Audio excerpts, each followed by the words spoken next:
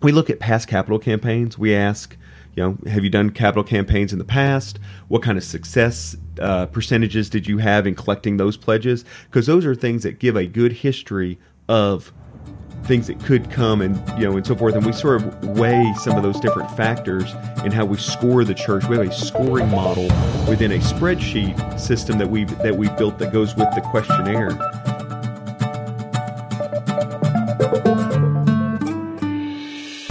Hello, and welcome to another episode of Law and Church, a podcast for church leaders. My name is Brian Fitton. I'm here with Josh Bryant, managing attorney at Church General Counsel and an ordained pastor. Josh, I'm so excited about our episode today. You interviewed Donnie Baker, and he really went into some great education around what churches need to look out for whenever borrowing money. What are kind of your thoughts on that?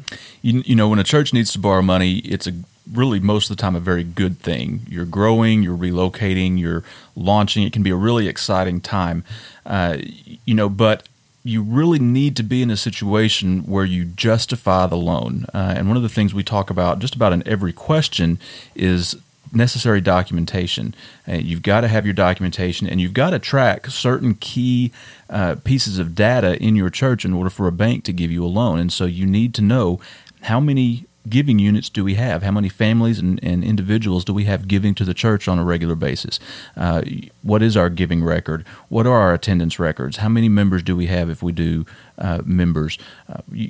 What is the value of the property we're wanting to buy, or what's the construction contract and that we're wanting to enter into, and how much money is this going to cost us? And there's just so many other things that we'll talk about that you need to track. But that's kind of a key takeaway that you guys in the audience should listen out for here, is that figure out those things that you need to track and you need to document, because any bank that you go to is going to be looking out for those things. I completely agree, Josh. Let's go ahead and jump into your interview with Donnie right now. All right, welcome to another episode of Law and Church. Today our guest is Donnie Baker. Donnie is the Senior Vice President of Commercial Lending at First Security Bank in Arkansas. He has 21 years of experience in banking, 15 of which he has specialized in loans to churches. Donnie, you've served several times on finance teams and finance committees at churches that you've been a part of, and so you certainly got two pieces of expertise here, one being as a church member who's worked with church finances, but then also as a lender who loans money to churches on behalf of your bank. So we're glad to have you here. You're going to have an awful lot that you're going to be able to offer to the listening audience today.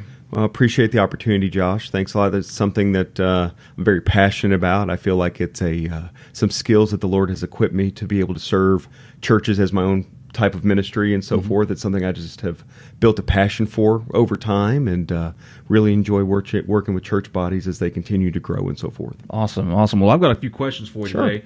I've got them on my phone here. I really need to get something other than a phone to take notes with. But anyway, here we go. Well, let's just talk very generally for a little while.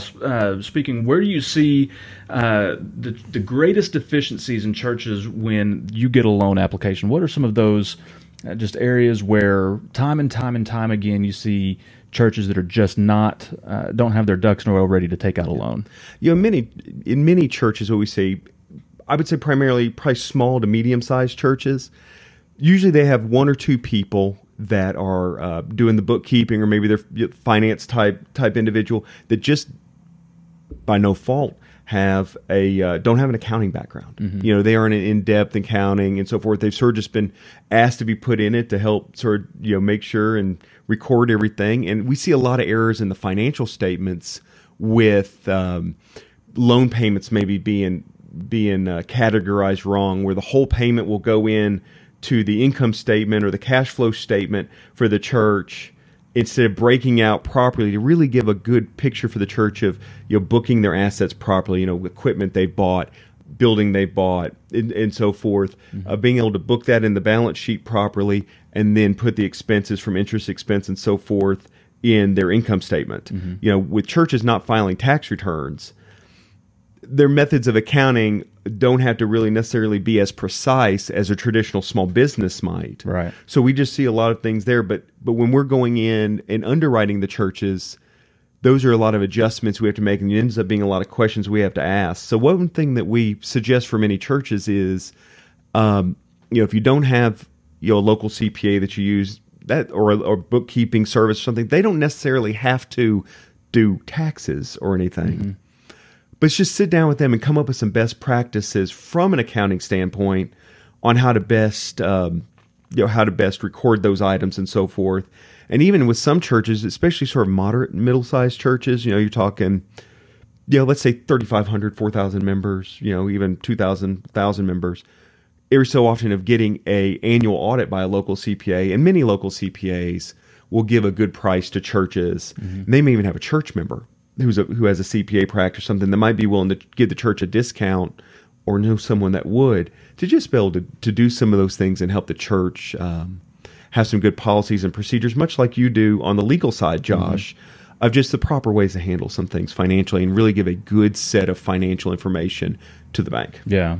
And, there were a couple of things you said there that were kind of interesting. One of the things that when I talk to churches about, filing tax returns, one of the things I go ahead and tell them is, listen, it is okay to go ahead, even if you decide that you don't want to send it into the IRS, fill out a 990. Yeah. Because just because you don't fill out a 990, that doesn't necessarily mean you're not going to get audited one of these days.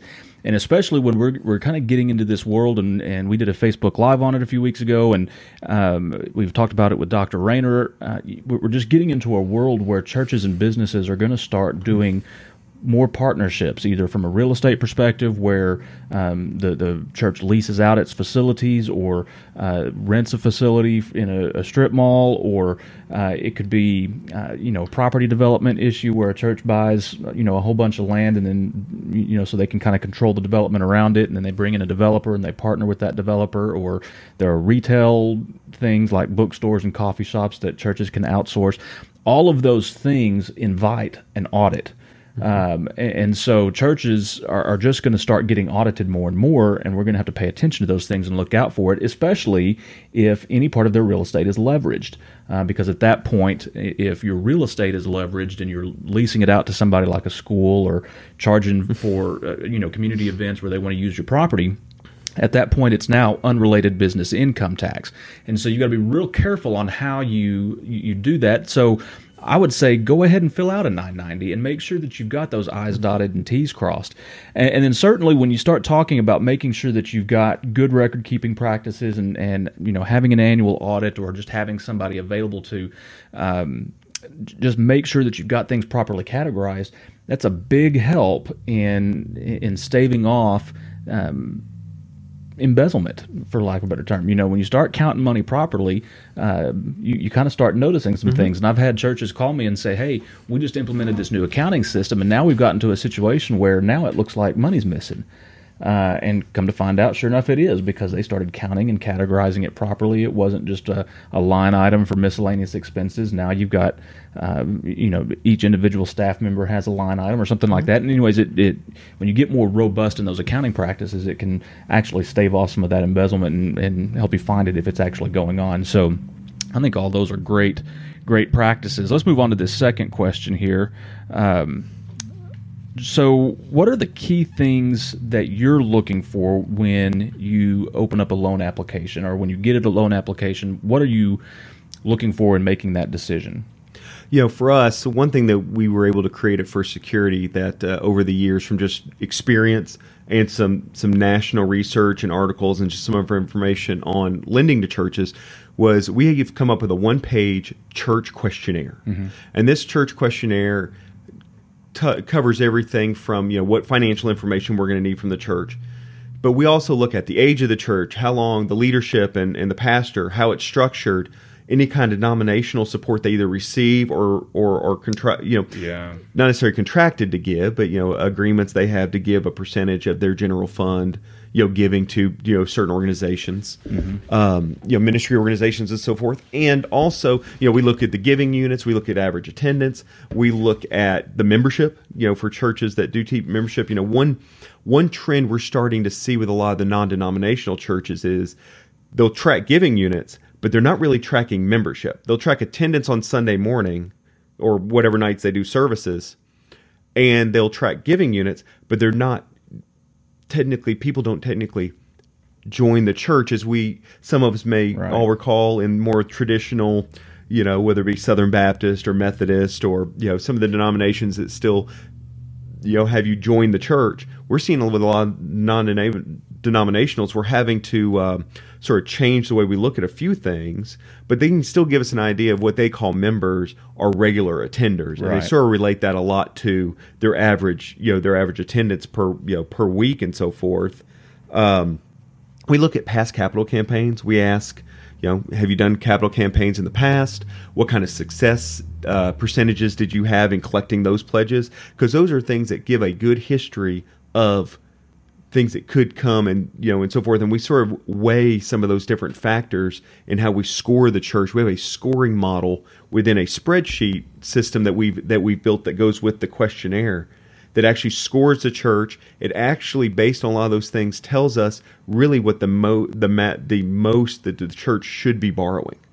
So we have a lot of really just great metrics that we can even sit down with the church or their finance committee and say, okay, here's what we're seeing. Can you talk through this? But really gives a different perspective on how to look at what they're trying to do when they're looking to build a new facility or refinance, whatever they're might be looking to do. Yeah. Okay.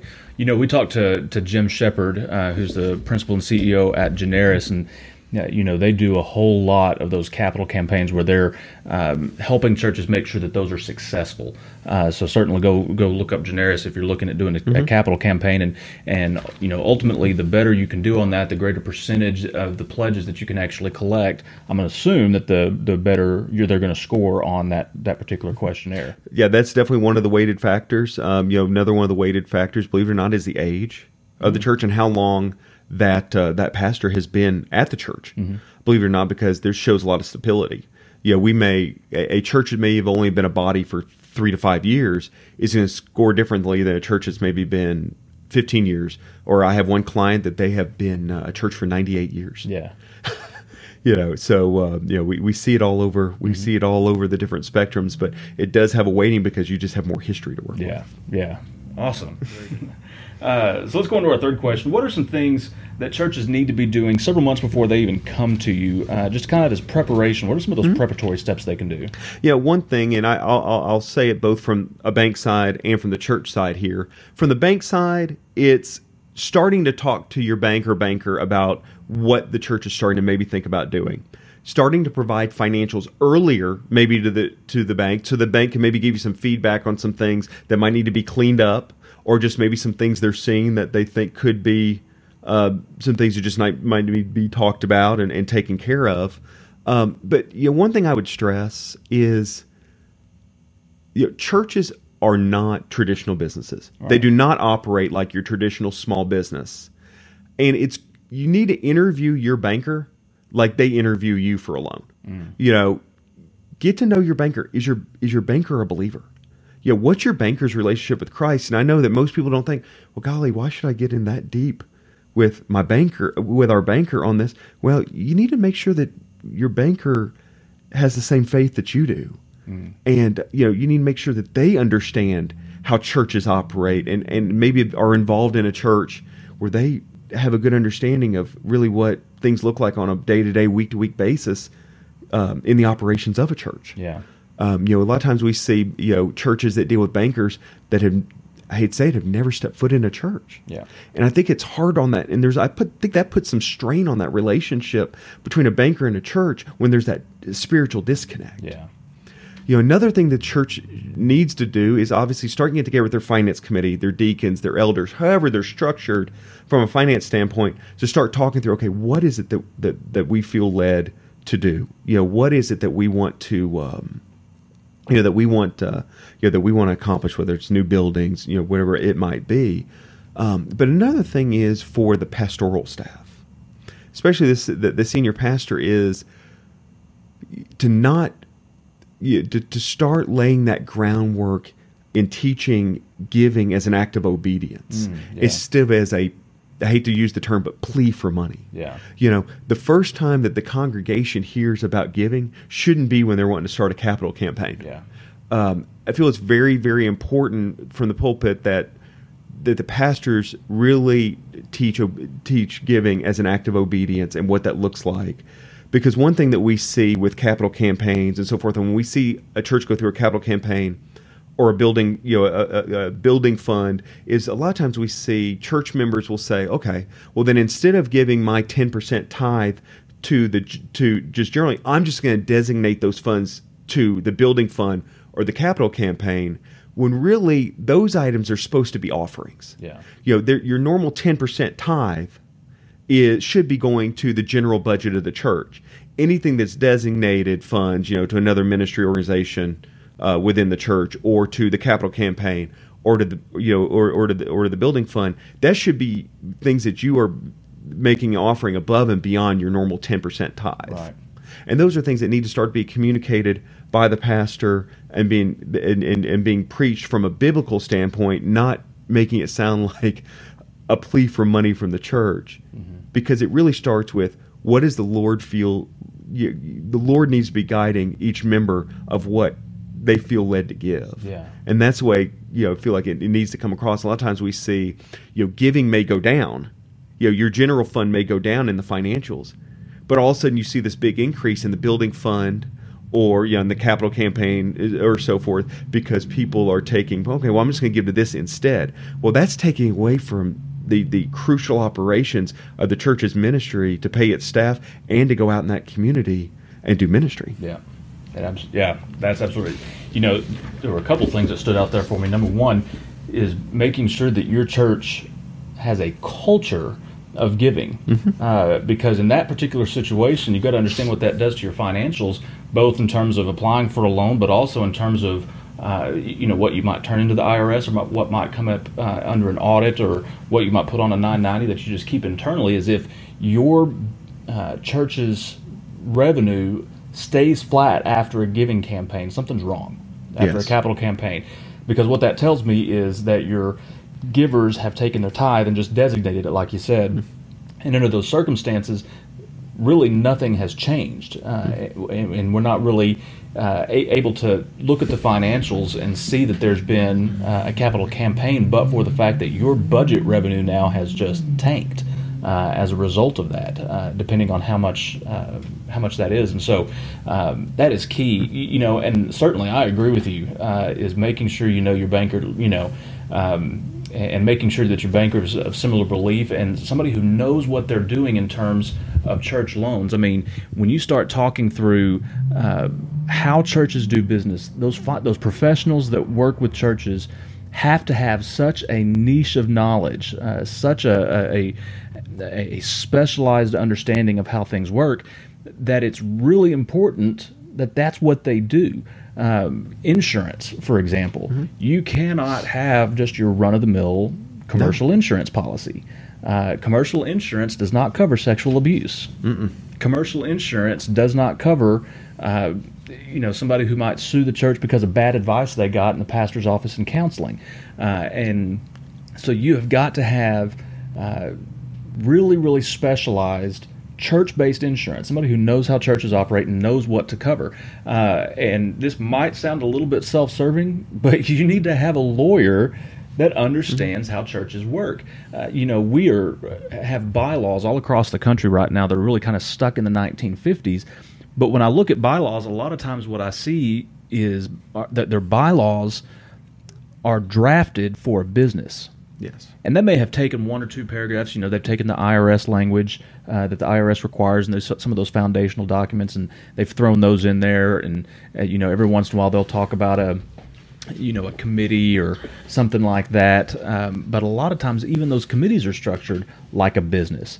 So churches aren't businesses. Now, we need to operate like a business. We need to have processes and procedures in place, but it is unlike any other business in the world. It's God's business. It's an eternal business. The church is the only business that will ever survive. It's the oldest business still in operation, and it will survive into eternity. It will outlive every other business on the planet. So, under those circumstances, we've got to be very focused in how we do those things. So I'm sure we'll talk about that more. Let me mention something else, Josh, to another point when you're talking about asking about the preparations that a church should go through before, as they embark on an expansion. Is one thing we do see is having a realistic expectations of what the church needs and what the church wants. Yeah. And to me, it comes back to stewardship. we are using God's money that He has blessed us with through our congregations giving, their acts of obedience through giving. We still have to be good stewards of that. Yeah. There are many times that we see many churches that'll come to us and say, here's what we would like to do, where the ask just absolutely exceeds the ability of the church. And it goes back to something you said a few minutes ago, Josh, which is, obviously you should hope with a new facility that giving goes up because people are being attracted to come to the church because you've got a bigger facility, or they want to come see the new facility, so they stay to, and really enjoy the church and feel led to stay. But, sometimes, the faith of the church has got to be balanced with the reality of it.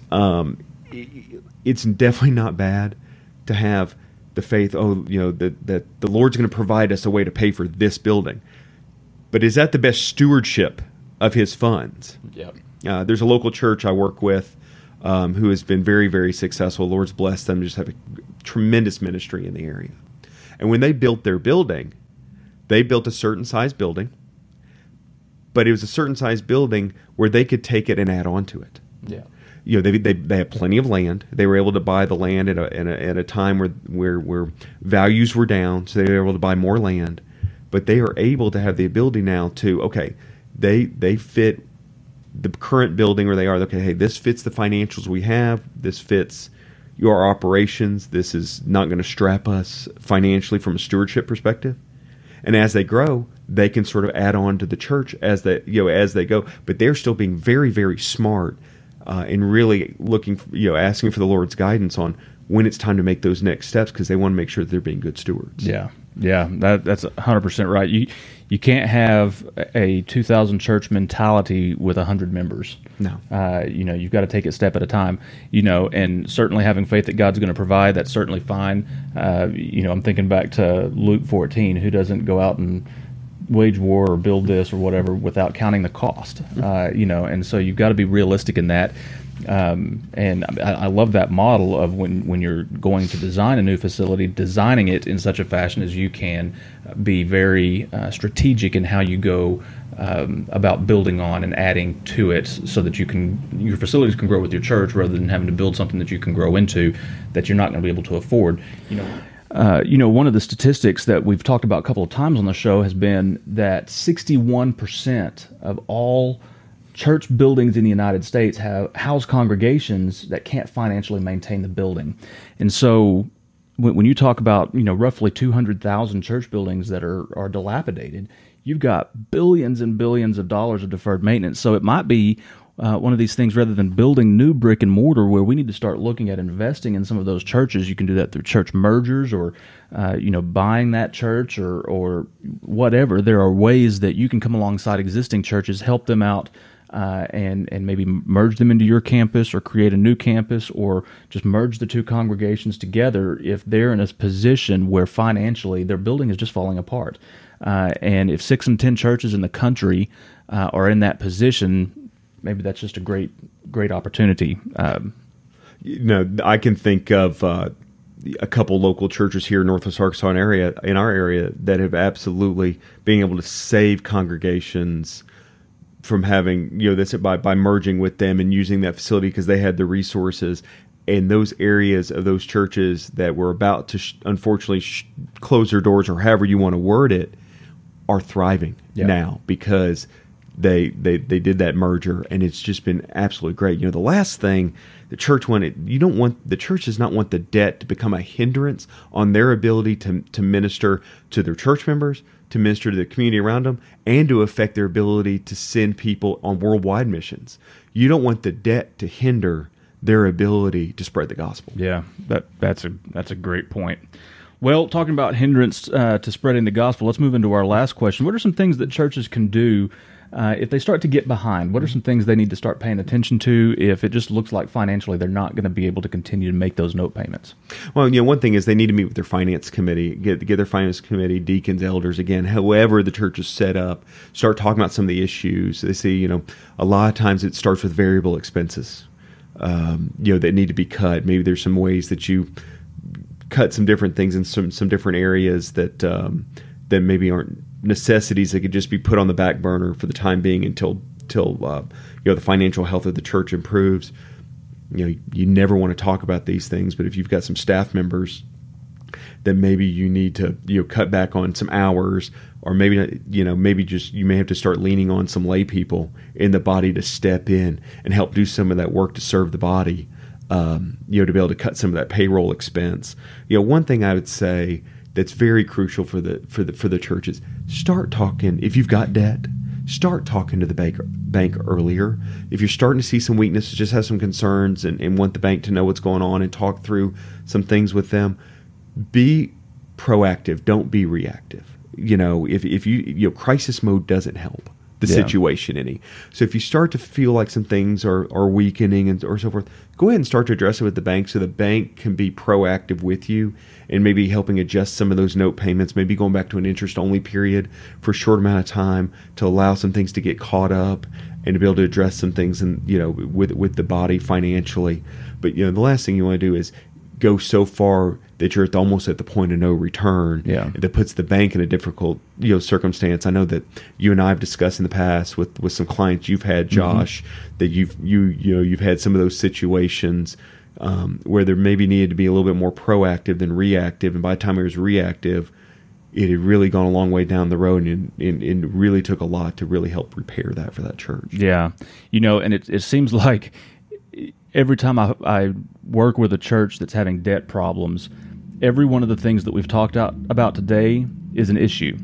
So, for example, a lot of the churches, we've gotten to the point where we've had to file Chapter 11 bankruptcy for a church because their bank foreclosed. Well, their bank foreclosed in part because they really didn't know their banker. Their banker was very much in a loan-it-to-own-it situation, meaning that they're going to go ahead and loan you the money, and they're going to speak into how to build this church, and eventually they're going to get to a point to where they own that church and can use it for other things if they can turn around and sell it. They've foreclosed because they didn't have great financials. They had handwritten financials sometimes, or they weren't filing their 990s, or they weren't, really accounting at all for those expenses, where the pastor's salary was variable, depending on how much money the church had, and it was maybe the church's spouse or somebody from college who was actually writing the pastor a check. And it varied from month to month, and so now you're sitting here, and if you're a bank, you're looking at that and you're saying, "Hang on, that looks like the pastor's walking away with money." Now you're not only into a banking problem, now you're into a tax problem because nonprofits can't do that. So, and then obviously, if it gets to the point to where we're filing Chapter 11, it's because it's gone too far. You didn't talk to the bank early enough and work out something where we can make those adjustments that need to be made in order to save the building and get to a point to where you're financially able to make those notes. So everything that we've talked about today comes to play in those situations. Absolutely. So, all right. Well, this has been another episode of Law and Church. Donnie, I thank you so much for reaching out and being on the podcast. You've got, again, just tons of expertise in this area, and so you've benefited us a lot. We really appreciate you being on. Well, listen, I appreciate the time. Thank you for the opportunity, and it's a great opportunity to be able to minister and serve churches in the way that both you and I do, Josh. I appreciate all you do for churches as well. Well, thank you very much. Wow, Josh, so much great information from Donnie there. What are kind of your final thoughts on this? We talked about this last week in our Churches in Court segment as kind of our initial thoughts there, and that was the need to get your professionals involved early. And so, if you go and you talk to your lender 6 months in advance of needing the loan, that lender is going to be able to tell you what documentation you're lacking so that you've got time to get that documentation in order before you absolutely need the loan in order to close on a construction contract or close on a purchase or whatnot. Getting an attorney involved to look at those documents early so that if there are negotiations that need to take place or other alterations that need to happen in these documents, there's plenty of time to get those things done. Accountants, getting them involved early to make sure that your financial records are at a par level that a bank is going to accept and look at and be okay with. So, again, we talked about it last time. Get your your professionals in early. We'll talk about it again. Get your professionals in as early as possible. It will stave off some problems. Absolutely. Josh, tell us a little bit about what you've got going on at Church General Counsel. Yeah, let me tell you a little bit about our do-it-yourself suite, the DIY suite. This is the same software that is available in our client suite. The only difference is it just doesn't include access to an attorney. A lot of churches want to do things on their own. There are a lot of churches that have the know-how to systematize their processes. They just don't have the proper resources in place to get it to where everybody who needs to have access to those policies and processes have it. So what we can do is we can provide our policy manual to you that you can go in and customize just without legal access. That is available to churches, and it's half the normal price for churches. You just need to use promo code CHURCHNP when you sign up for it. That's CHURCHNP for nonprofit. And ultimately what you can do, you can get out there, you'll assign and automate all of your training of your staff and volunteers based on the processes for legal issues, for personnel, whatever, all the way going to just how you do ministry. You can assign that and automate the training on that. You can document every process you've got. There are ways that you can integrate this with other apps that you might use like Slack and Constant Contact and so forth. There's so much you can do with this, so go learn more at churchgeneralcounsel.com.